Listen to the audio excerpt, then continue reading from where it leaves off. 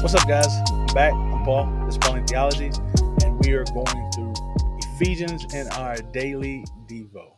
So we are on Ephesians chapter 1, 20 through 23. We're about to finish up chapter 1 with the display of God's power. And that power has a purpose, man.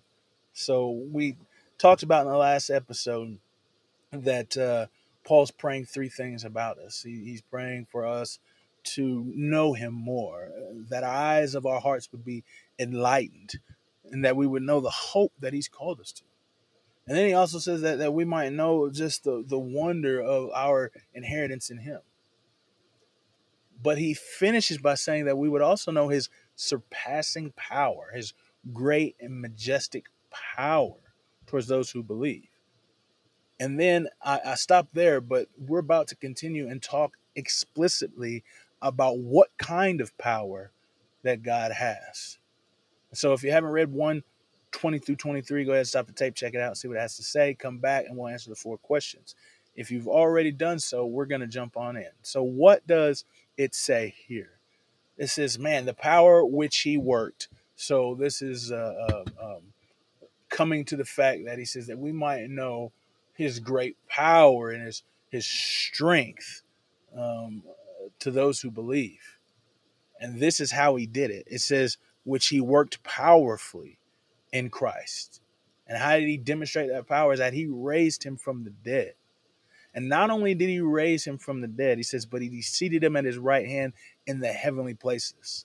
And then not only did he seat him in the right hand of heavenly places, but this place that he has seated him, which is next to his throne, it says that it is above every principality, every authority, every power, every dominion, above every name that's ever been named. And then not only every name that's ever been named, but the name that's ever been named now or in any other time that's coming. So let's break down what that actually means. It's saying that he raised him from the dead. This is the power of God to be able to raise someone from the dead. He raised Jesus from the dead. And the reason behind that is because he didn't deserve the death that he had. What happened is that he took upon the sins of all of us who deserve death and put it upon himself. And because of that, he was vindicated, man. He was made to show that he was not a sinner. So God raised him from the dead. But then when he raised him from the dead, he seated him at the right hand.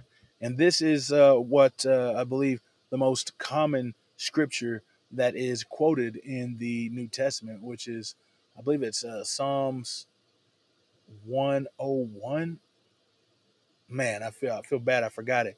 Just popped out of my head. But it's the one that says, my Lord says to my Lord, come sit at my right hand while I make your enemies a footstool. And so this is what is happening right here. It says that the Lord Jesus Christ was seated at the right hand of the Father in heaven. And then it explains what that means. It says that he's above everything. Everything. He says all powers and dominions and rulers and authorities, like anything. And this is not just evil and demonic, because we talk about that in the next chapter a little bit about the prince of the power of the air. But this is about anything, anyone, any place. He is above all those things. And he says every name which has been named. And these are not just people, these are titles. Like you say, well, he's the king. Well, mine's the King of Kings. Jesus is the King of Kings. Well, he's the Lord. Well, Jesus, he's the Lord of Lords. Well, he's the sovereign. Well, Jesus is the sovereign of sovereigns. And so he is over every name. Any kind of title that you could give somebody, he break that title. He above that title. He got the main title. He got the main name. He got the main one. That's who he is. He's the one above everything. And then it's not just now. So it's not like, oh, okay, so it's right now he's got it. But in the future, someone else will break through. But no, that won't happen. Will never be any power. There will never be any person. There will never be any authority that will ever be greater than Jesus. Ever. Ever.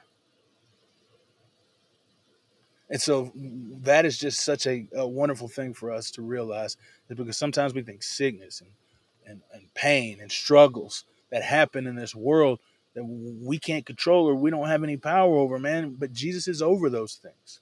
And so when we trust in him, then we're entrusting ourselves to the one who has all authority over every single thing that there is in this universe. But we can know that this power is for us because he says that he is placing everything as a footstool under his feet. And that's that quote that I said was the most quoted in the New Testament. Everything is being placed under his feet because he has been given as head over everything. And then he has given his head to the church. And so since everything is subjected under Jesus' feet, and then he gives him, then Jesus is given to us.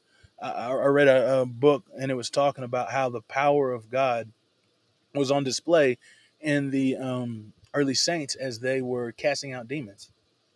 And they came back and told Jesus, man, the power that we had, that we were able to cast out demons. Jesus, man, it was amazing. And he says, man, don't rejoice in the fact that you'd be able to cast out demons.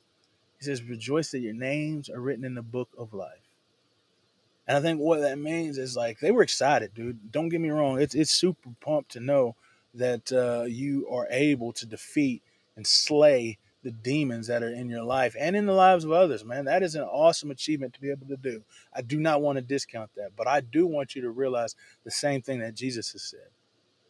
He says this: the rejoicing is not that you have the power, but that the one that gave you the power wants you. The one that gave you the power is yours. The one that gave you the power, you have, we have. That is what's awesome. So it says this guy that is above every name, every power, every principality, every lordship, every ruler, he has been given to us. We are part of him. And not only are we a part of him, it says that we are his body. And so not only are we're incorporated into him, we are ruling and reigning with him as his hands and his feet. This is amazing. And he says he did this so that he is able to spread this. So I said that this is there's a purpose to the power which he displays, and he displays this power in Jesus. But the purpose is so that all things may be filled with him. That we as the church are the ones that are actively being able to do this. That's what's so beautiful about it is he's called a broken and a beaten people to be conformed to his image as he's the head, that we begin to move towards the way that he looks, the way that he acts, the way that he loves, the way that he thinks, so that others in the world can be a part and be incorporated as well into this wonderful and beautiful person. Man, that's amazing. I could stop there, but we haven't finished the questions. And so, what is God saying, or what is Paul saying about God in this? What's Scripture saying about God?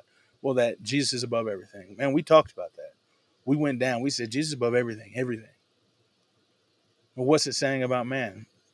That we are a part of Jesus, that we are his body, that we get to the things that Jesus has, that's what we have.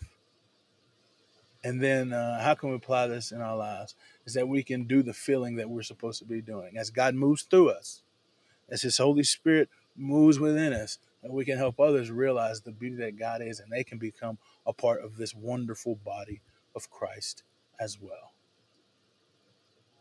Man, we got to soak that in. Go witness to somebody today, guys. I appreciate you guys for listening, and I'll see you in the next episode.